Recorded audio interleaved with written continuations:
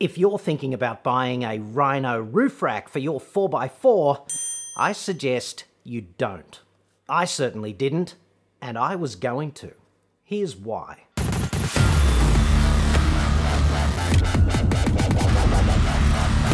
I'm John Cadogan from AutoExpert.com.au, and I get new cars cheap for buyers here in Australia. Website for that, obviously, or you can just click the card that's up there now, dude. Unfortunately, the 4x4 aftermarket industry is even worse than the car industry in terms of being the wild, wild west of anti-consumer conduct and indefensibly poor design choices.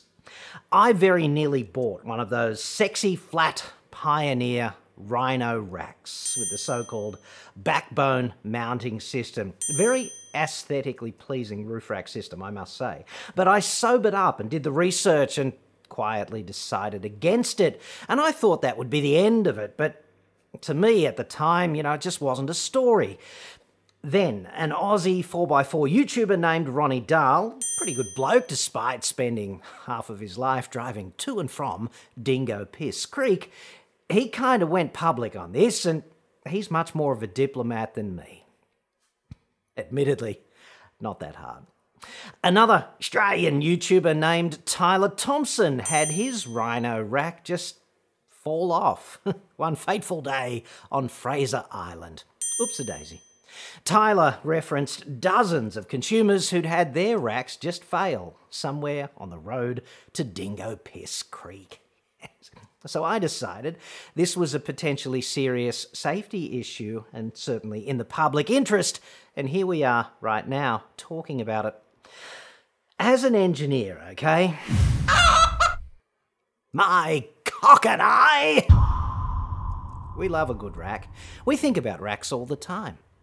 Such a character flaw, right? But it prevents boredom, and that is important. Think you'd agree. I honestly don't know how we get anything done, frankly. Rhino's racks are certainly sexy enough, but unfortunately, we have formed the view that they're just badly designed, dude. Roof rack design is frankly not that hard.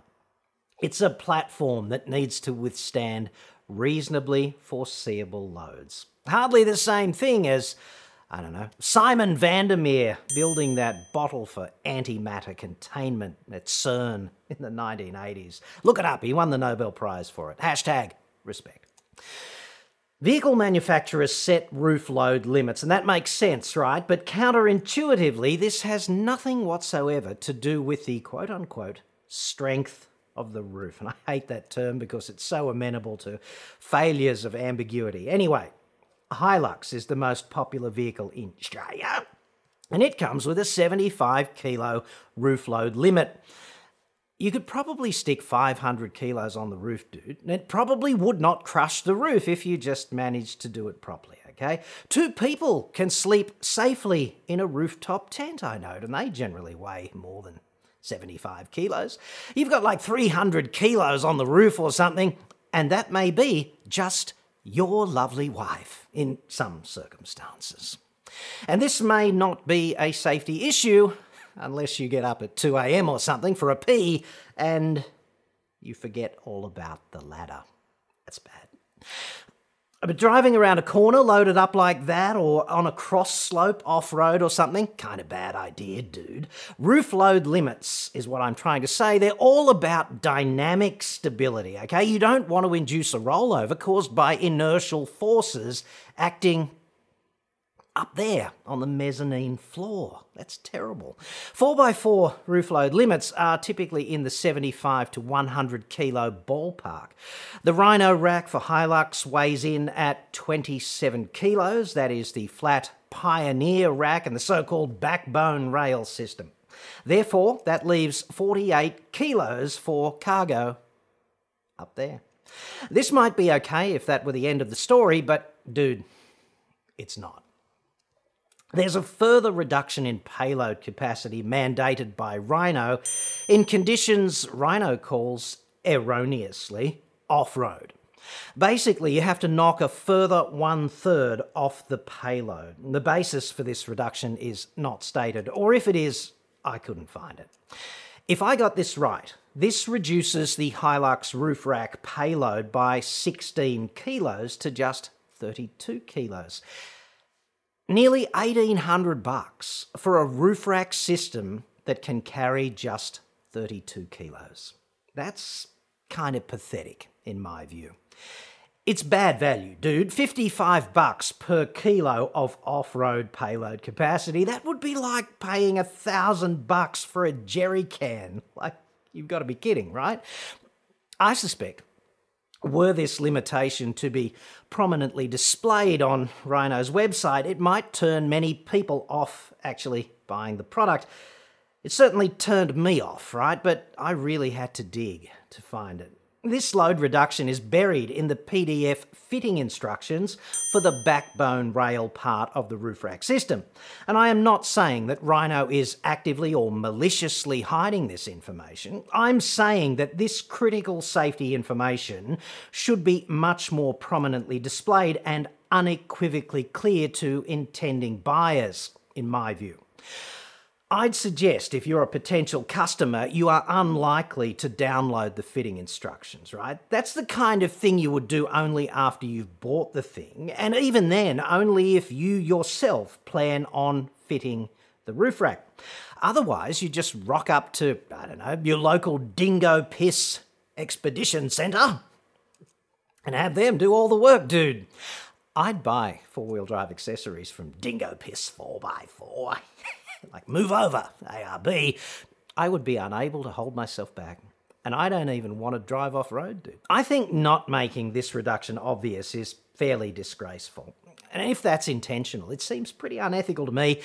And if it's accidental, then it seems incompetent. Like, what other options are there? The roof rack is only there to carry load. That's its only ontological purpose. I suppose there's an aesthetic dimension as well, but information on what loads a roof rack may safely carry must be made prominent, surely. Even though Rhino refers to this reduction as a, quote, off-road cargo allowance, in the fine print it actually applies to any driven path taken that does not contain a surface protection layer, tar/bitumen. Pro tip, Rhino dudes.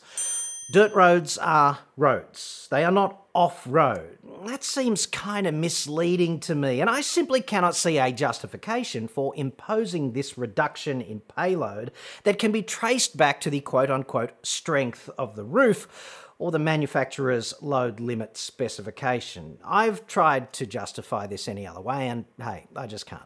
The key point here is that you're going to drive out of your driveway and head for Dingo Piss Creek, right?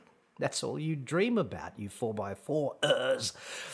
At some point, you are going to turn off the bitumen, right? And I'm tipping at that point, you're not just going to stop and chuck 16 kilos of your finest 4x4 wanking crap off the roof and out into the spinifex, are you? So you'll have to leave home with just 32 kilos of payload on a roof rack that cost you almost $1,800.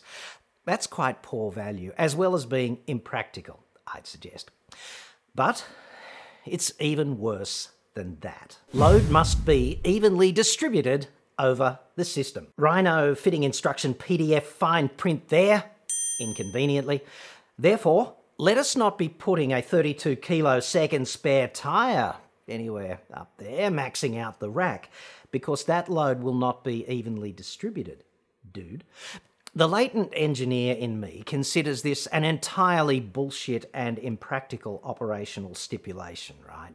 This rack is supposed to carry 4x4 crap. That's why people generally buy them. This equipment is not generally amenable to even load distribution. It just doesn't work like that. Gas bottle, spare wheel, jerry can, whatever. Even load distribution is like sand in a trailer, dude.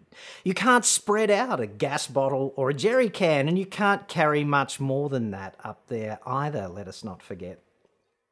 The cynic in me suspects that the rack and the public presentation of its load limitations allows Rhino to bounce just about any warranty or consumer law complaint on the basis of the consumer using the product improperly. That's unacceptable to me too. Like, imagine if forklifts or cranes or things of that nature had their operational limits presented in this hard-to-find way. Triton, Ranger and Navara have 100 kilo manufacturer roof load limits, so they're ahead of Hilux there, and it appears to me that they use the same platform from Rhino, at least as far as I can tell, as well as a very philosophically similar backbone rail system. And on the Triton, you can carry 54.5 kilos upstairs when the bitumen evaporates after applying Rhino's semantically promiscuous off-road load limitation by knocking a third off. And it seems to me basically the same hardware, right? Like, it looks the same. There may be some tangible difference, but I can't find it. Go figure. And when I look at all of this in its totality, right, it really is starting to look like a deleted scene from One Flew Over the Friggin' Cuckoo's Nest, at least in my view. At the very least, it seems terribly inconsistent. Very similar Rhino hardware, seemingly, with the only difference being slightly different mounting.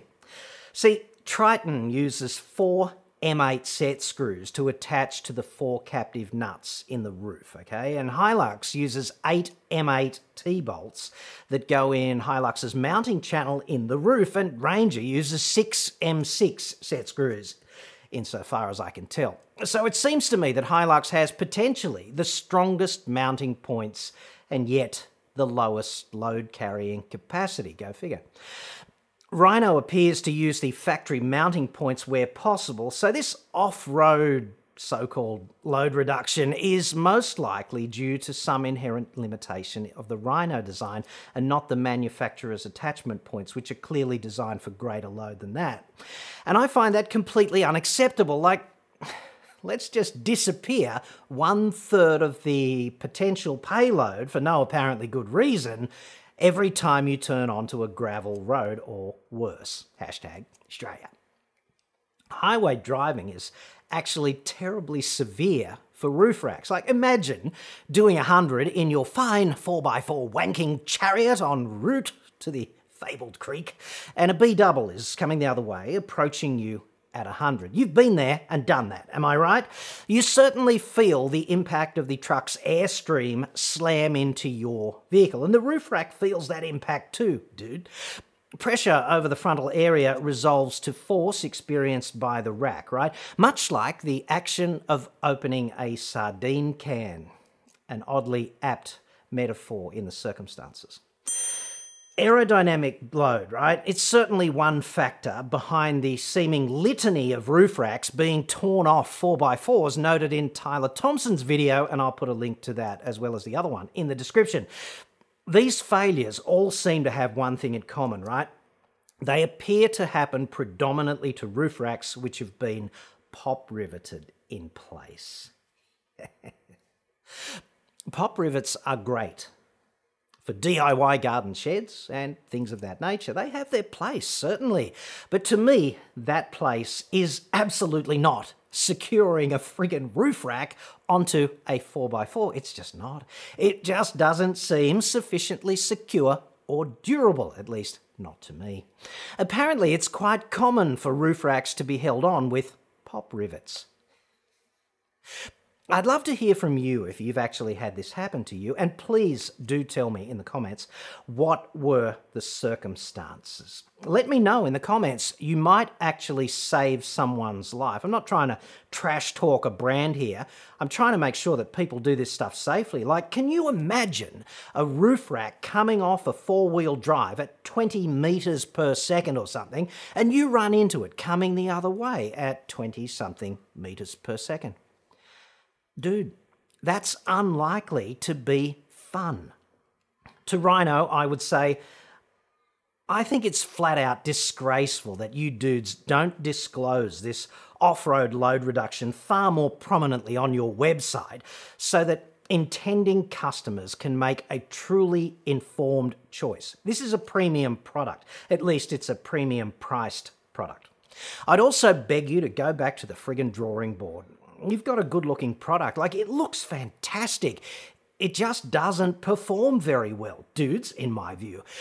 This off-road load reduction is flat out unacceptable to me. When I saw that, I just decided that a Rhino rack was not for me. Hey. But apparently this is catching a lot of people out, and this is its own version of tragedy, right? They buy the rack and only then they discover the load carrying ability is far less than they had expected. Or the rack just falls off and Rhino says, words to the effect of, "No can help, dude, you were overloaded." It's in the fitting instructions. And I have to ask, why put safety-critical operational limits in a document entitled Fitting Instructions? I could not find them anywhere else on Rhino's website, and I did look. I only found them while researching how to fit the rack to the Triton to see whether it was a DIY proposition for me. Like, I'm funny like that. I actually read the instructions. If someone else does the fitting, I'd suggest, it's entirely unlikely that the punter will review the fitting instructions after the fact. The bottom line here, like, I've got a Triton, it's got a 100 kilo factory roof load limit, and I would only be fitting a rack that enabled me to exploit all of Mitsubishi's load carrying capacity on the roof in all foreseeable driving conditions. And I think that's what most roof rack buyers actually expect, even if they have not processed that expectation into a cogent set of functional requirements for their roof rack. Certainly that's what Ronnie Dahl and Tyler Thompson seem to have expected. And the truth kind of blindsided both of those dudes, and they do appear to be sort of hardcore four-wheel driving experts to a degree. They certainly don't appear to be inexperienced off-roaders at all, nor do they appear to be Robinson Crusoe 1 or 2 on this issue. They just don't. And I ask you, why fit a product that actually degrades your vehicle's fundamental operational capability in any area? This simply makes no sense to me. Like, it doesn't make sense to me here in the Fat Cave or at any point out there on the track to Dingo Piss Creek. #Australia.